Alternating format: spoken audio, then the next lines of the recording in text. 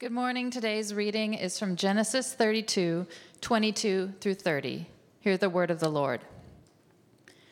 The same night he arose and took his 2 wives, his 2 female servants, and his 11 children, and crossed the ford of the Jabbok. He took them and sent them across the stream, and everything else that he had. And Jacob was left alone. And a man wrestled with him until the breaking of the day.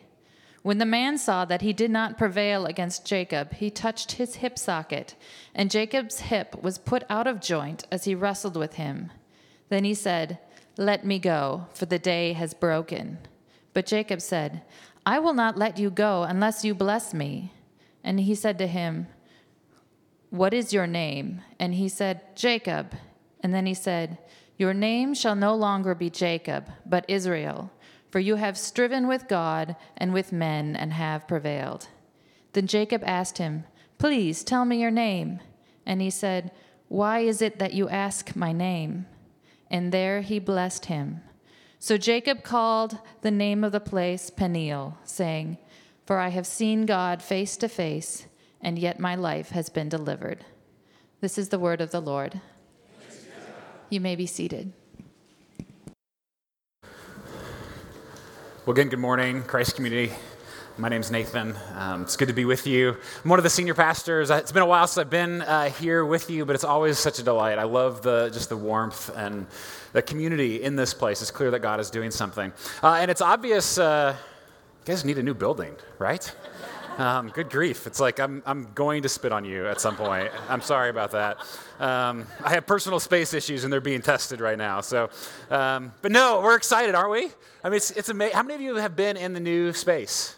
Yeah, a bunch of you. Yes, it's incredible, isn't it? You think about like this tiny room, and then that new. I mean, it's so huge, right? There's so much opportunity, so much potential, and we're so excited for the future of Christ Community. We're still a little mad at Tyler, right? I mean, not really, but we're heartbroken. We love Tyler. We know that he's leaving soon, but God is going to do incredible things for him. But you have an awesome team here. When Gabe asked me to step in this morning, I was just delighted to be able to be a part of it for the morning today. And we're excited what God does. We know that God loves his church. God loves cities, right? Because he loves people. It was his idea, right? And so to be able to be here in our city, to care well for our city, it's who we want to be as a church. And so thanks for being a part of that. Let me pray for us, and then we'll jump into God's word this morning. Let me pray.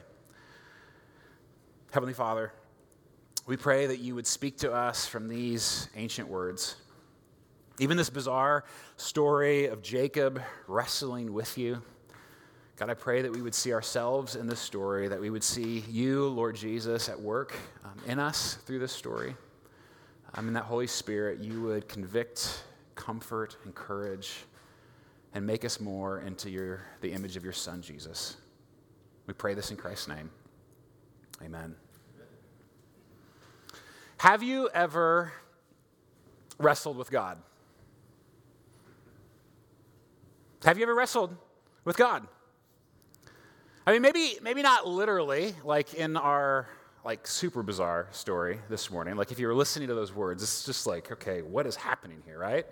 So maybe not literally, and yet I would guess for many of us, in some way or another, at some point, I mean, if you've taken God seriously even a tiny bit, there's a really good chance you've wrestled with him, right?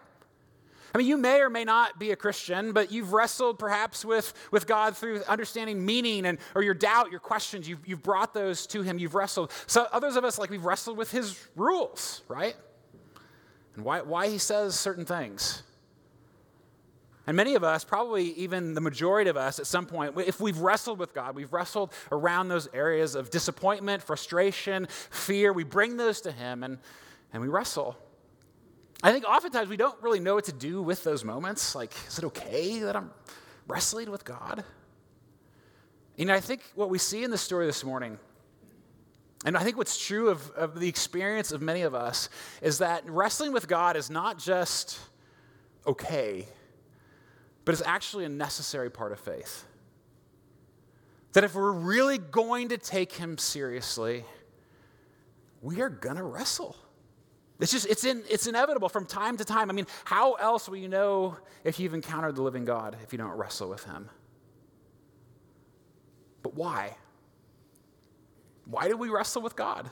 Why did Jacob wrestle with God? Well, church, I think it's because our biggest problem is God.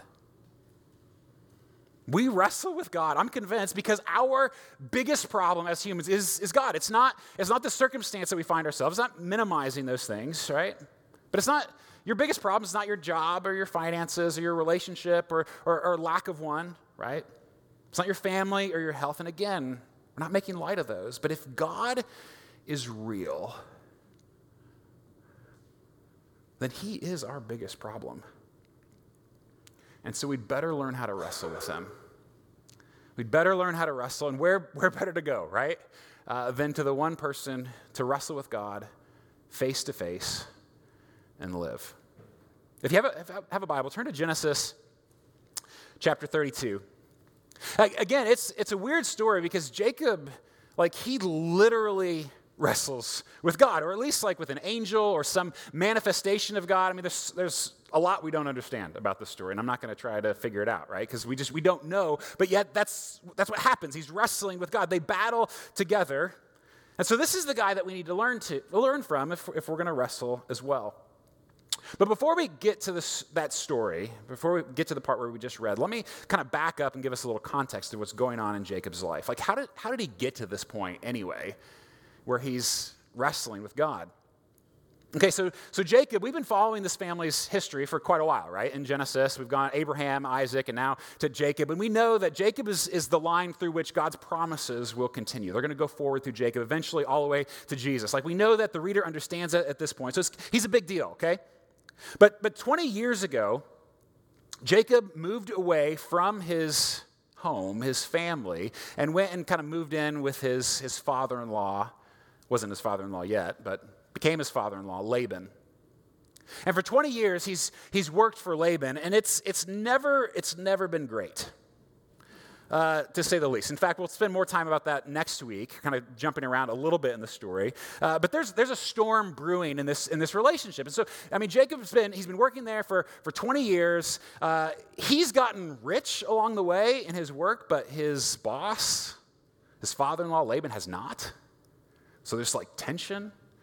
And Laban has continually mistreated Jacob the entire way. Okay, it's been terrible, right? Again, we can look forward to that next week. But essentially, there's this storm brewing, and Jacob knows that if I don't leave, I'm dead. Laban is going to kill me, or his sons. It's that bad. And so he goes, and Jacob, by the way, this is important. Jacob at this point, he's actually trying to follow Yahweh.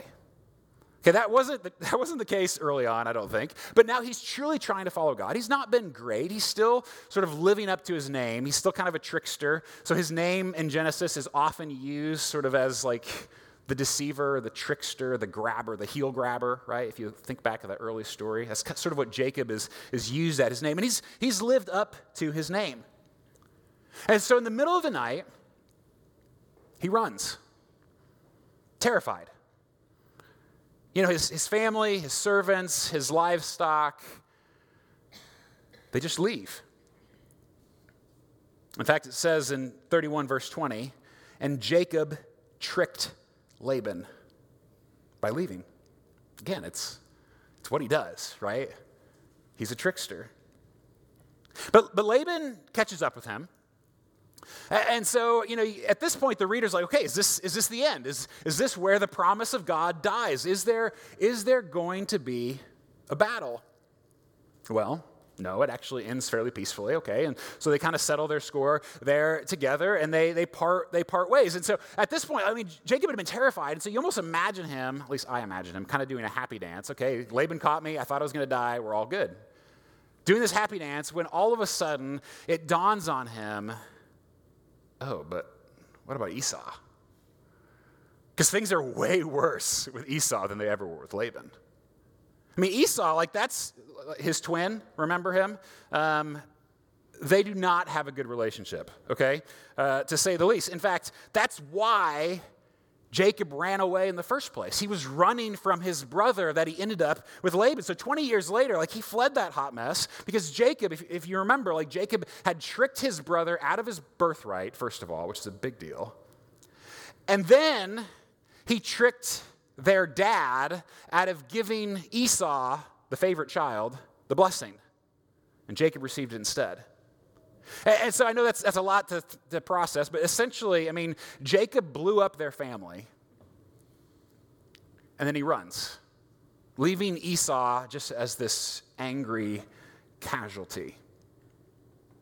And so, off they go. Off Esau goes, and he must be thinking that, because like Esau, 20 years later, as he fled, Esau had vowed, I'm gonna kill him.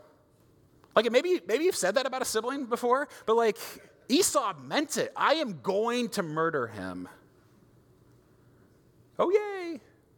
I'm safe from Laban. Only to have Esau kill me and my entire family. And so, Jacob's freaking out again, but he's trying to fix it.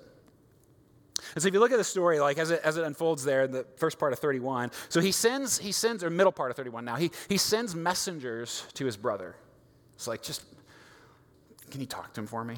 You know, can you just tell me, is he still mad, right? Is he still angry? And so they go out and they come back and the messengers are like, wow, he is super excited to see you. In fact, he's on his way here with 400 men. And so, like, Jacob rightfully, I mean, it says 32 verse 7, right? Then Jacob was greatly afraid and distressed. Like, yeah, of course he was, right? Why else would Esau bring 400 men? This is a death squad, okay? And Jacob knows it, the reader knows it, like this is not going to be good. And so Jacob then, he's cutting his losses. He divides the group into two parties because, I mean, seriously, he's like, well, maybe you'll just kill half of us, right? I mean, that's his logic at this moment. And then he prays. Okay, that's good. So he's trying, right? And then he begins sending all of this wealth back to his brother Esau. He sends it in 3 droves. I mean, everything he's worked the past 20 years of his life to obtain, all of it. It's like, well, if we're dead, who cares? And so he sends it all back. He's trying his best to fix it. And then he hides his family on the other side of the stream and waits. And again, the reader is asking, is this the end? Is there a battle coming? Will God's promises here be defeated? Verse 24, and Jacob was left alone. It's the middle of the night. He's all alone, which, makes everything worse. Lying there, unable to sleep, thinking about his life. I mean, these are fun moments, aren't they? You've been there. I mean, people, if you're wondering, like, this is the low point for Jacob. Like, and the author wants us to, like, everything in his, nothing, it couldn't be worse than this, right? He's terrified, he's alone. Disaster is all around him. And then God shows up to wrestle him. Not to comfort him. Not to tell him, hey, buddy, it's going to be fine, right? Not to pat him on the back and say, hey, no, none of that happens here. To wrestle. You know why? Because Jacob's biggest problem has been, is, and always will be God. Not Laban, not Esau. His biggest problem is God. Because Jacob has been wrestling his entire life, right?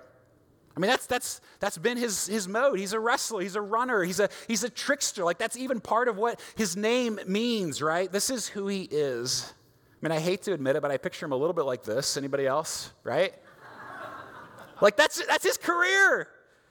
Like Hulk Hogan, Jacob is a pro because Jacob wrestles, Jacob wins. If Jacob has a problem, he fixes it. If he wants something, he knows how to get it. And he always comes out on top. Until God shows up. Why? Well, because God wants us to battle with him. That's the first lesson, I think, from this story. God wants you to battle with him. before you battle anybody else, right, or wrestle with the things that all of us deal with, battle number one is with God. So God comes to Jacob, and in many ways, he just makes everything worse, doesn't he?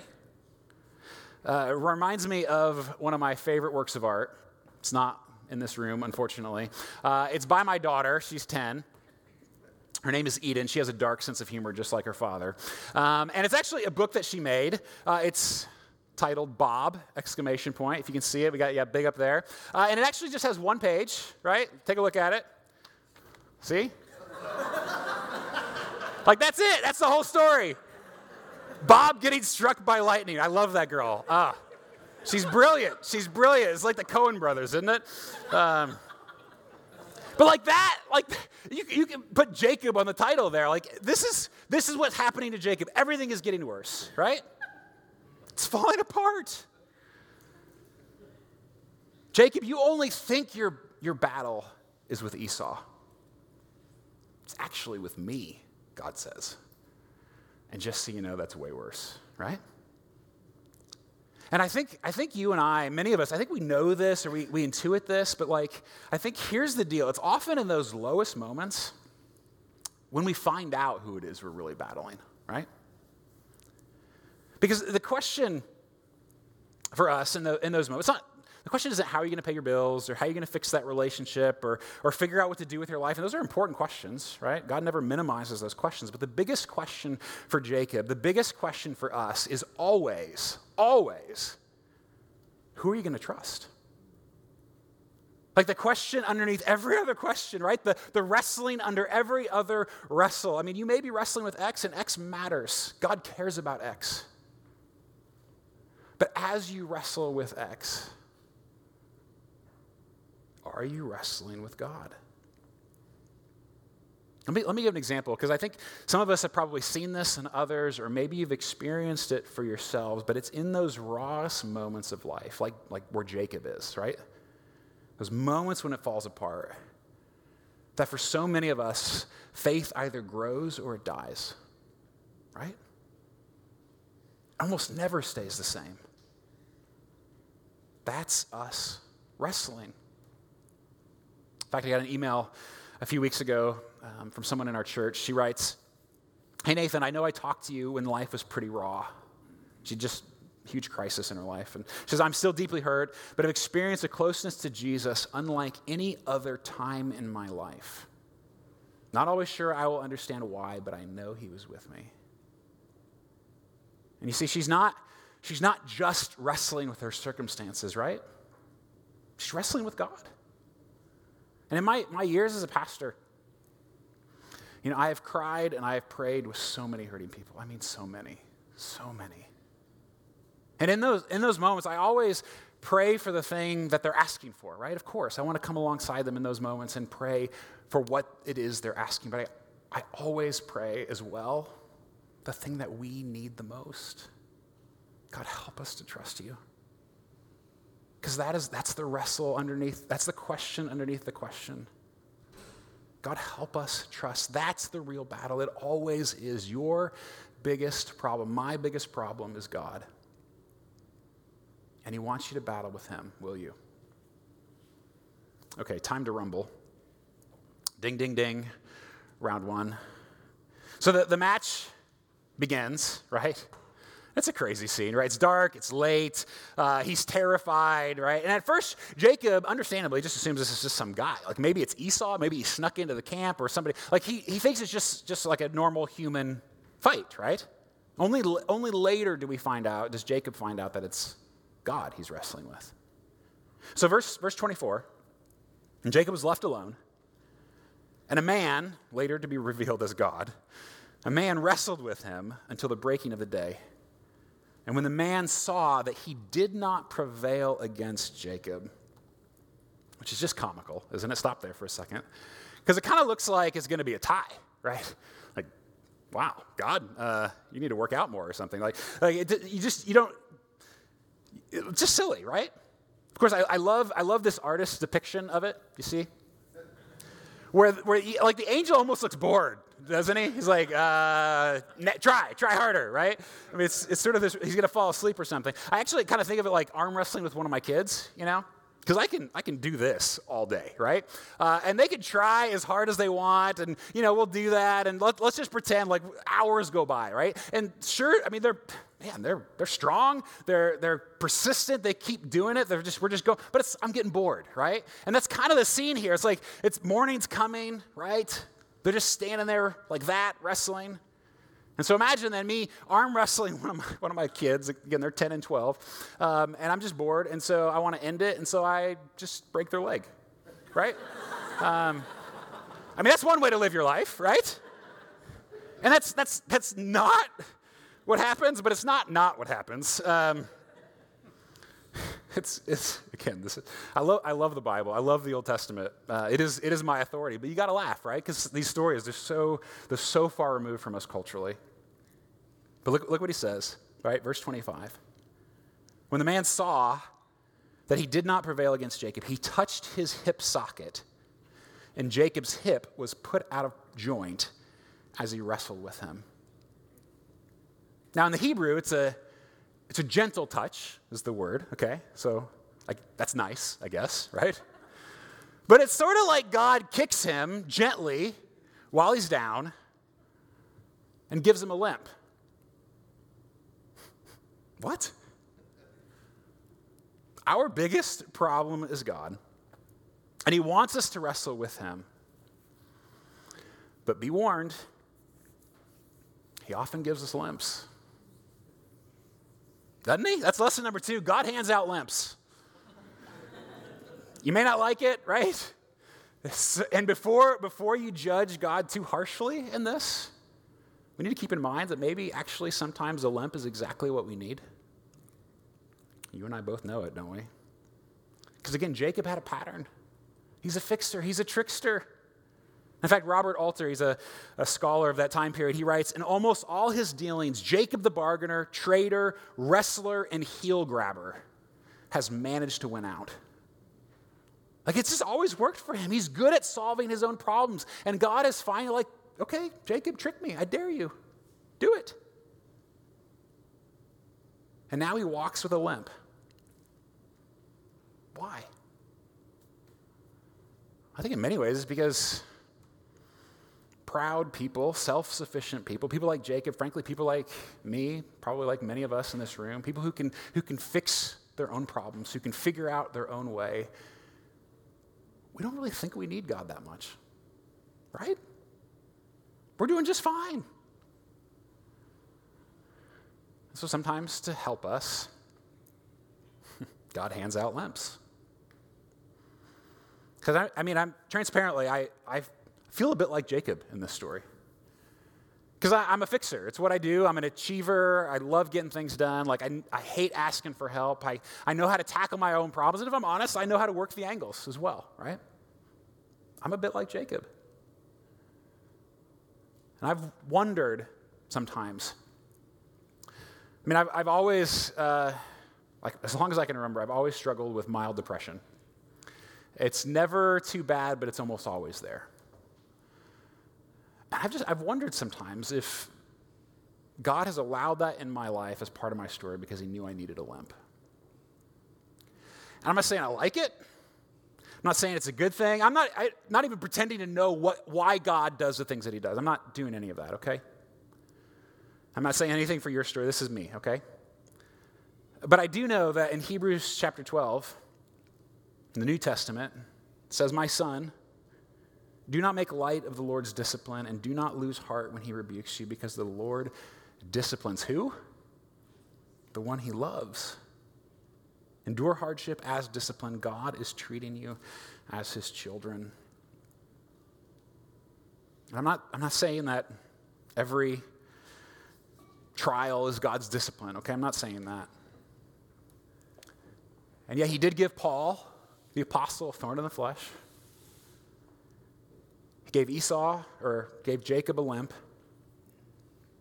And if you're willing to wrestle with him, he might give you one as well. It might be the best thing for you. Ding, ding, ding, round 2. Round two. So he touches the hip, right? But Jacob grabs on and refuses to let go. Verse 26. Jacob said, I will not let you go unless you bless me. And he said to him, what is your name? I think this is my favorite part of the story, actually. Because God knows his name, right? But think about this. 20 years earlier, when Jacob tricked his father to give him the blessing, because he lied about his name. His father asked him, who are you? And he said, Esau, I'm the one you love, I promise. And it was a lie. And so here again, now God asks him, tell me who you are. What is your name? I am Jacob. But again, remember like how that name is so often used, right? I am Jacob the trickster. Maybe that's his wrestling name, right? I'm Jacob the deceiver, Jacob on the run, Jacob afraid, Jacob the failure, right? And God says to him, not anymore. Look at verse 28. You shall no longer be called Jacob, but Israel. For you have striven with God and with men and have prevailed. He names him Israel, right? It's a name that should ring a bell, right? Sort of used here to mean something like the one who wrestles with God. That Jacob's new name and the name of God's people throughout the Old Testament, right? The one who wrestles with God. And that's what God calls his people, but wrestling with him is an essential part of faith. It's part of what it means to trust, to believe, to wrestle. And don't miss this, as we wrestle in faith, God names the wrestler. Now, wrestler names are ridiculous, right? I mean, just to be clear, I haven't watched professional wrestling since I was probably 15. I don't want you all to walk away thinking, man, that Pastor Nathan sure watches a lot of wrestling. It's been a long time, all right? But, like, the names are ridiculous, like Andre the Giant, Jake the Snake, Jesse the Body, or my personal favorite, right, Macho Man, Randy Savage, right? This shows my age a little bit. Like, those are the names they give themselves, right? To identify who they are, to predict who they're going to be. And the reality, like, whether you realize it or not, like, chances are you have a name for yourself. It's probably implicit. It's not something you probably even ever thought of, but you have a way of thinking about yourself that you think defines you. And for many of us, it's around our deepest area of shame or regret. It's around a disappointment or an inadequacy that we feel, or a failure. Or maybe that's not you, but you've been spending your whole life trying to make a name for yourself. Everything you do, right? It's like success, power, money, sex, getting enough likes, like reputation, even our own good works, right? We try so hard to make a name for ourselves. And you will always be wrestling. But those who wrestle with God, he gets to name you. And like Jacob, that's just not who you are anymore. Instead, he names us. If you're with Jesus, he names you loved, chosen, child of God, one who wrestles with him and prevails. And church, that's grace. Because I love how the story ends, because Jacob, he finally gets it, right? Because he realizes, as the story kind of concludes, who it is he's been wrestling with. And really, I think not even just at this moment, but his whole life, right? Not just this moment, that his biggest problem, because he's, at the end, like, he's just so glad to be alive, right? You notice that? Like verse 30. His huge declaration is, I have seen God face to face, and yet my life has been delivered. I should be dead. I've wrestled with God, and God didn't kill me, which is grace. And church, you and I get to receive that same grace, because not only do we get to wrestle with God, we have a God who wrestles for us. Because this descendant of Jacob, Jesus, right, he would come and he would actually lose the match. At least at all face value, right? As he died on the cross, like the ultimate defeat, which became our ultimate victory as he rose from the empty grave. And that we as his people, like, not only is God, yes, he's our biggest problem, he is also our greatest solution. And he invites us to wrestle with him, to bring our problems, our doubts, our sins, our questions, our disappointments, our hurts, whatever it is, to bring them to him and wrestle with him. And if we do, I'm convinced three things happen. Let me just mention them quickly. If we wrestle with God, first, it reorders our problems. It doesn't take them away, right? I mean, we still have those other things that we're going to wrestle with, but it puts them in their proper place, because if God is my biggest problem, and yet because of Jesus, he doesn't just tolerate me, he adopts me, like that gives perspective to all my other problems, doesn't it? So that's the first thing. Second, wrestling with God, it also reduces our fear, doesn't it? Like I'm convinced of this, because like think about this, like Jacob still has to meet his brother. Like he still assumes at this moment Esau still wants him dead. It all works out, by the way. We're not even going to talk about that part, because it's really not the most important thing in the story. What's important is that he wrestled with God and lived. And if that's true, then what can Esau do, right? What can those things that we fear, and like we're not minimizing them, but if you've been wrestling with God, embraced by his grace, your fears do not have to rule you. And then finally, wrestling with God renews our faith. It renews our faith, because instead of stewing on our problems, griping about them or always striving to fix them on our own, that's our fault, it's what we do, right? Which pushes us away from God. Instead of doing that, we can bring them to our Father who longs to listen, who longs to wrestle. God is our biggest problem. And wrestling with him is the only way our faith will survive. I'm convinced of that. In fact, in some ways, I think we're a little bit like sharks. Hear me out.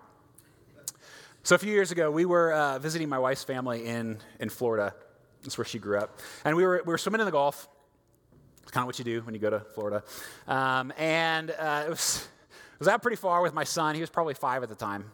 And we look out, and there was a shark, like swimming right towards us. And I'm not like exaggerating that. And I'm not a marine biologist, but it was not a big fish. It was not a dolphin. It was absolutely a shark, and it was coming right towards us. And like it was close enough to us, and we were far enough from the shore. Like there was nothing we could do. I just grabbed my son, held him tight, and just like stood there watching it come closer, waiting to be eaten, basically. And as it got closer, like I could see it was maybe 5 feet long, so it wasn't huge. And I thought, well, I could punch it in the face if I had to. But I'm like freaking out. My heart rate is like absolutely intense in this moment. And yet, I mean, spoiler alert, I'm here, I guess. But it just swam by. It didn't want anything to do with it. It just kept swimming. And actually, this is weird, but there are some sharks, a few kinds, where they always have to be moving. They can't ever stop. They always have to swim, moving forward. It's the only, like literally, if they don't, they will drown. They force the water into their gills to get the oxygen. Like if they stop, they die. It's move or die. And as I thought about it, like that, church, that's a lot like faith. Like the moment we stop moving, the moment we stop wrestling with God is the moment part of our faith begins to slowly die. Our doubts, our questions, our fears, disappointments, whatever's on your list, people, it is wrestle or die. And it gives me a bit of hope that God even names his people in the Old Testament, those who wrestle with me. That he wants our struggles. That he invites us to himself. Because let's be honest, you and I, like we wrestle all the time. With this and with that. When is the last time you've wrestled with God? Let's pray.